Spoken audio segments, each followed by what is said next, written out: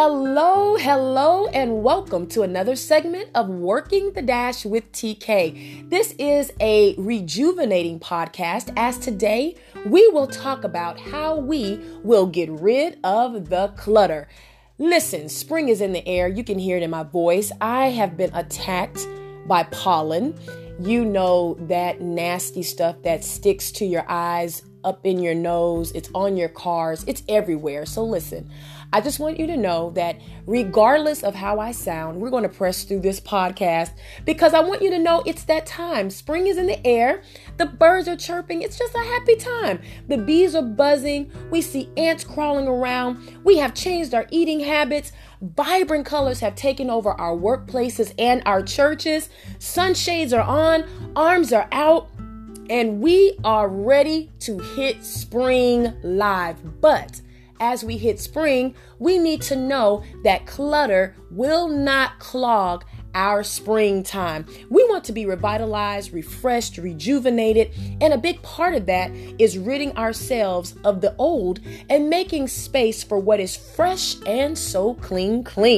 So one way we're going to do this today is we're going to learn how to properly rid ourselves of clutter, because this will clear our minds and it will clear our spaces. Let me tell you that decluttering is a spiritual thing. It takes time, it takes focus, and it takes a certain level of discipline. What we must do first is pray and seek God for direction, even in decluttering. He says, in all of your ways, acknowledge Him, and He will direct your path. And that's even the path of decluttering. So we want to simply make sure that we are letting things go and that we are willing to let them go so that we can be free to reset and revitalize our lives. Jesus told the young rich ruler, he said, hey, listen, if you want to know how to be a follower of me, if you want to know how to become one of my disciples, go sell your stuff and give to the poor. This is how you are my follower. And let me tell you something about that rich young ruler.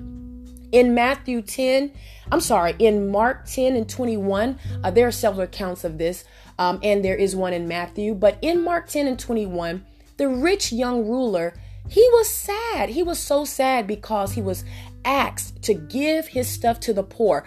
Jesus, in essence, was saying, if you want me to fill you up, you have to be willing to empty yourself out. So when we are clogged and when we're cluttered, we live with minimal operation. And I want that to set in your mind.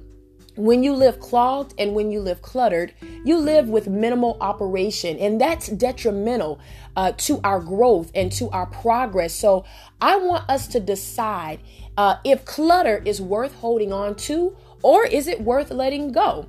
These are 3 questions that I want you to ask yourself as we move into this podcast.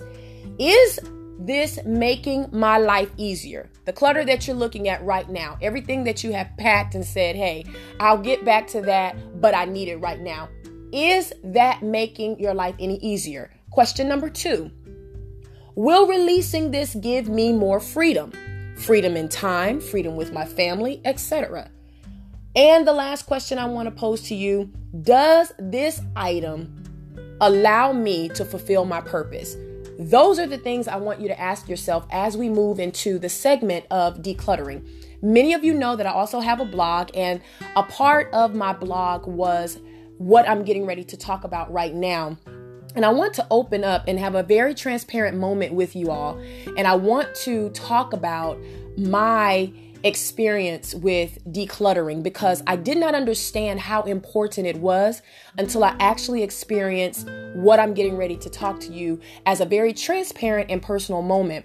So when I was away in college, my drive home was always exciting. Many of you who are in college right now know that even though you want to leave home so badly, it is so refreshing and so relieving. It's such a relief when you can actually just get in your car and drive home. And so for me, as much as I wanted my own freedom and as much as I enjoyed being on my own, it was always an exciting time for me to drive home.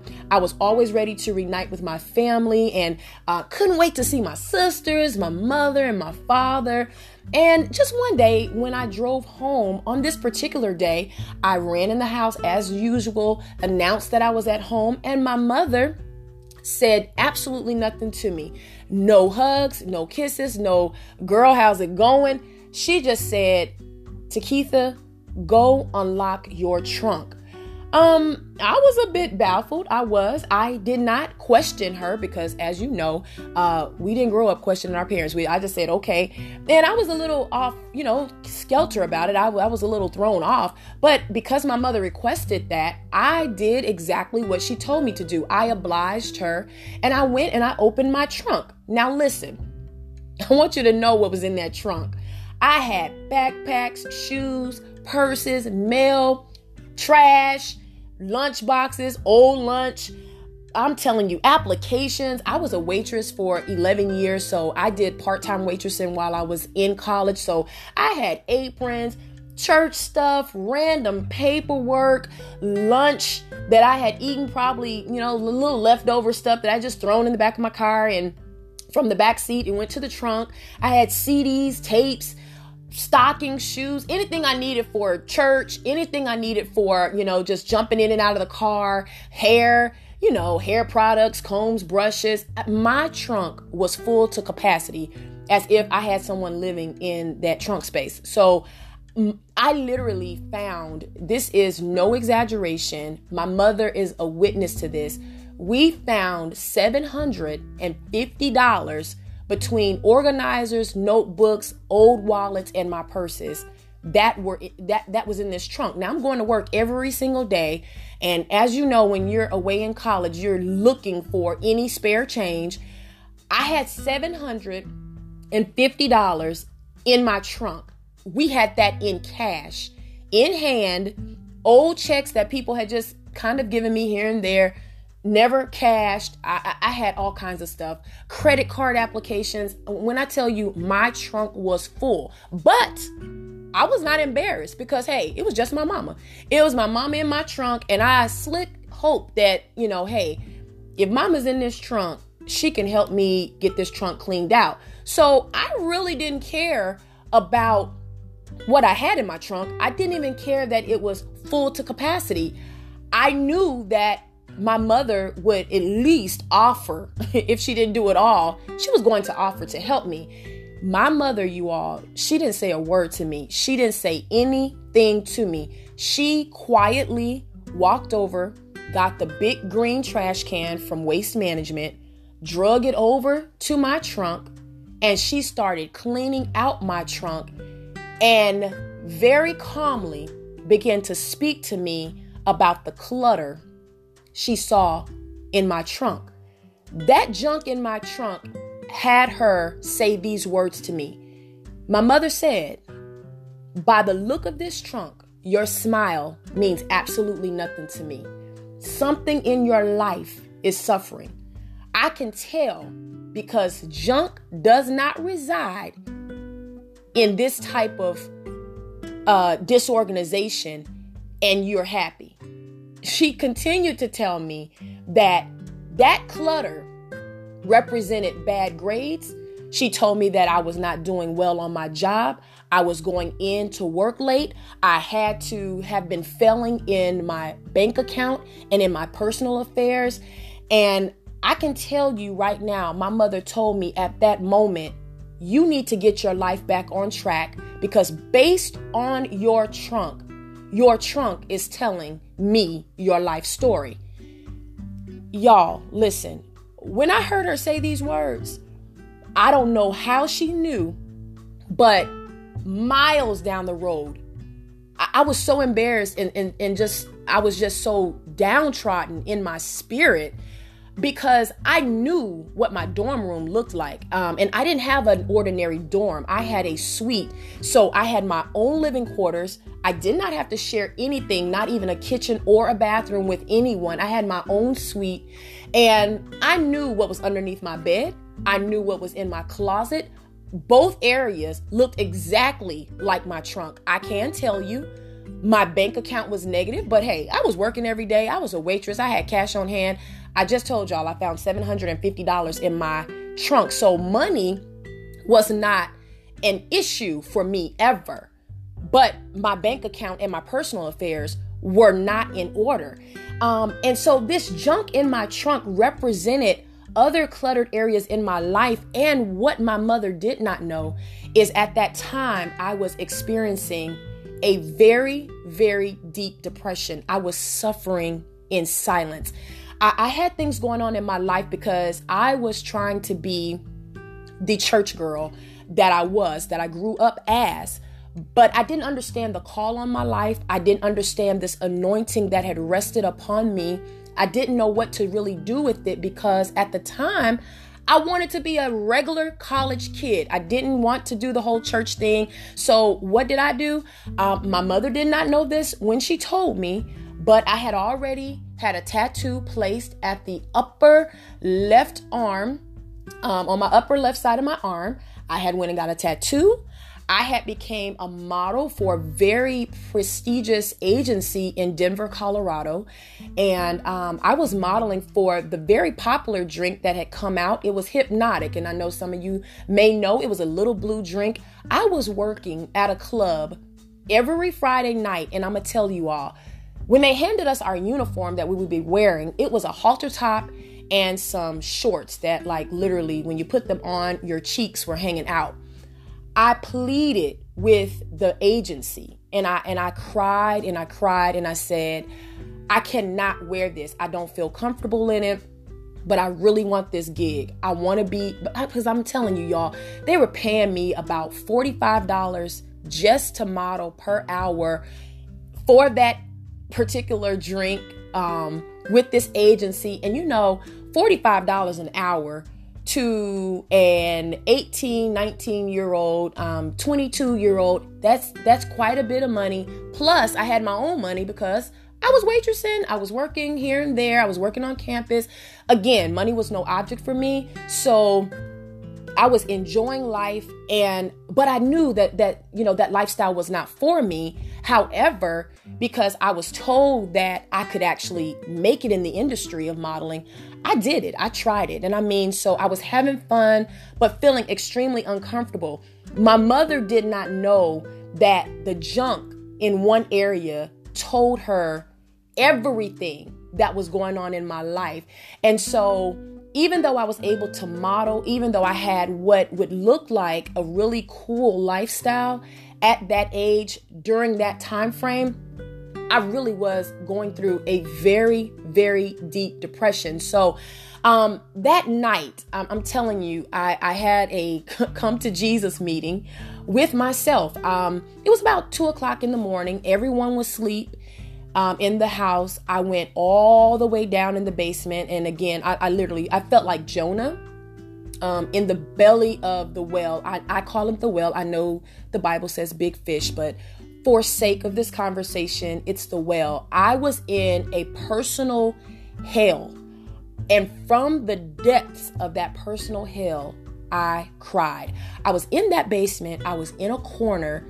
No one could hear me. I was crying inside of a pillow. And I was just weeping to myself when all of a sudden, I heard these footsteps coming down the stairs. And I heard them coming from the upper staircase first, and then I heard the basement door crack open, and I heard footsteps coming down those stairs. When I look up, guess who it is? You guessed it, right? It's my mother. And my mother said to me, she said, Takitha, I was just dreaming a dream, and it was as if you were in a whirlwind, but your hand was up. You were hollering for help. You were saying, help me, help me. Your hand was up, but it was like you were in this whirlwind. And she said, it's because of how that trunk looks that I know you're crying out for help. And I just fell in my mother's arms. I fell into what I felt like was at that time her grace, God's grace being represented by my mother. And I just began to tell her that my bills were behind. I began to tell her I don't know how to talk to credit card companies because, hey, listen, when you're away in college, they give you all these credit cards with this little t-shirt. They tell you, hey, come and get this credit card. Here's a little Snickers bar for you. They don't tell you have to pay them back. So guess what? I had credit card debt out of my ears. I didn't know how to tell anyone because, hey, I was driving what I considered a great vehicle. I was living on top of the world.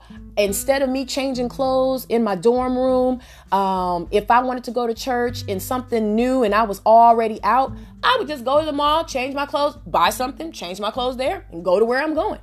I had no care in the world, and it was costing me my life at that point in time. So that's a very personal moment for me. And I want to tell you at that moment in time now, I felt like my mother was some type of alien type being from another planet, because how in the world would she know exactly what I was going through? I had never discussed it with her. I had not discussed it with anyone else.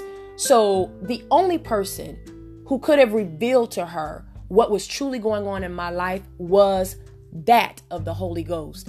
And so I do thank God for a praying mother, a praying father, and that they are filled with the Holy Ghost, and that they allowed at that time the Holy Ghost to reveal to me what was going on in my life. And I tell you, that was the day I turned my life around. That was the day that I said, I need to get my life together. And do believe I went home with a great feeling because, hey, my trunk was cleaned out. And so I knew that with this clean trunk, I did not want to go back to where that was. So I went immediately when I got home. I went inside of my closet. I started cleaning up everything. And I color coordinated. I did everything that I needed to do because I did not want to suffer any longer. And I am so grateful for that moment. So today, I am encouraging you to declutter areas of your life because there is a freedom in decluttering. From the highly acclaimed book entitled Getting Rid of the Stuff That Clutters Your Life, author Lady Mae Blake records that Americans spend 9 million hours, y'all, looking for misplaced items due to clutter. Now tell me, what could you do with those hours that you're looking for stuff? I'm telling you what, if I could get some of those hours back, I think I would be just a tad bit further in life than what I am right now. But think about that. That is amazing to me. 9 million hours combined just looking for lost stuff because it's under clutter. Listen, we are going to make a vow today that we're not just going to tighten up, but that we're going to tidy up. When you declutter, it makes it easy to think. So people, let it go. I know it's hard. My husband tells me all the time that I'm a pack rat because I'm always holding on to stuff with this notion that I am definitely going to need it. And he's always saying, TK, you don't need that. You ain't gonna ever. I put it back, put my stuff down. I need my stuff. Put it back in my drawer. Put it back in my bin. Put it back in the garage. Please don't throw my stuff away because I know I'm going to need it. I know I'm going to use it. And guess what? 6 years passed, never touched that stuff that he was already trying to throw away. And I know my husband has slick thrown away some stuff that I told him to not touch. But anyway, we'll discuss that later. But he fusses at me all the time. And I'm telling you right now, I'm going to fuss at you. I'm going to give you the same speech he gives me. Let it go today. Somebody touch your neighbor in your preaching voice and tell them to let it go. Now, I've always said, okay, I'm going to declutter. I'm getting ready to throw all this stuff away. So don't think this is going to be easy because the absolute moment you decide that you're going to get rid of clutter, guess what? You're going to start cleaning up and you're going to see a dress from 1992 when you was fly and the bomb, and you gonna say, child, I know this is a size 4 and I wear a 16 now, but I know I'm gonna get back in this. Honey, let it go. Go get you something that looks similar to that in your size, or just let 1992 be 1992 and let it go, because you're not gonna get back in that again. Let's just be real. Now, we may lose that weight. We may drop those pounds.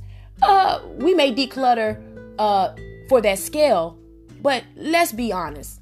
We're not getting ready to wear that from 1992. So give it away. There are so many ways you can give your clothes away, or you can make money by it. You can make money. I mean, I know that there are different consignment shops. They have Plato's Closet that will take gently used items. Now, don't go in there thinking you're going to get top dollar for something that you bought 25 years ago. So don't go in there clowning with them people saying you paid $70 and they only trying to offer you $15. Well, okay. Take the $15 and give them the product. Okay? Okay. All right. So I just want you to know, we're going to let it go. We're going to make a vow and decree together. So I want you to say this with me. I'm going to let it go. So in case you didn't hear me, let's say it again. I'm going to let it go. I know it's improper English, but we're going to say it one more time.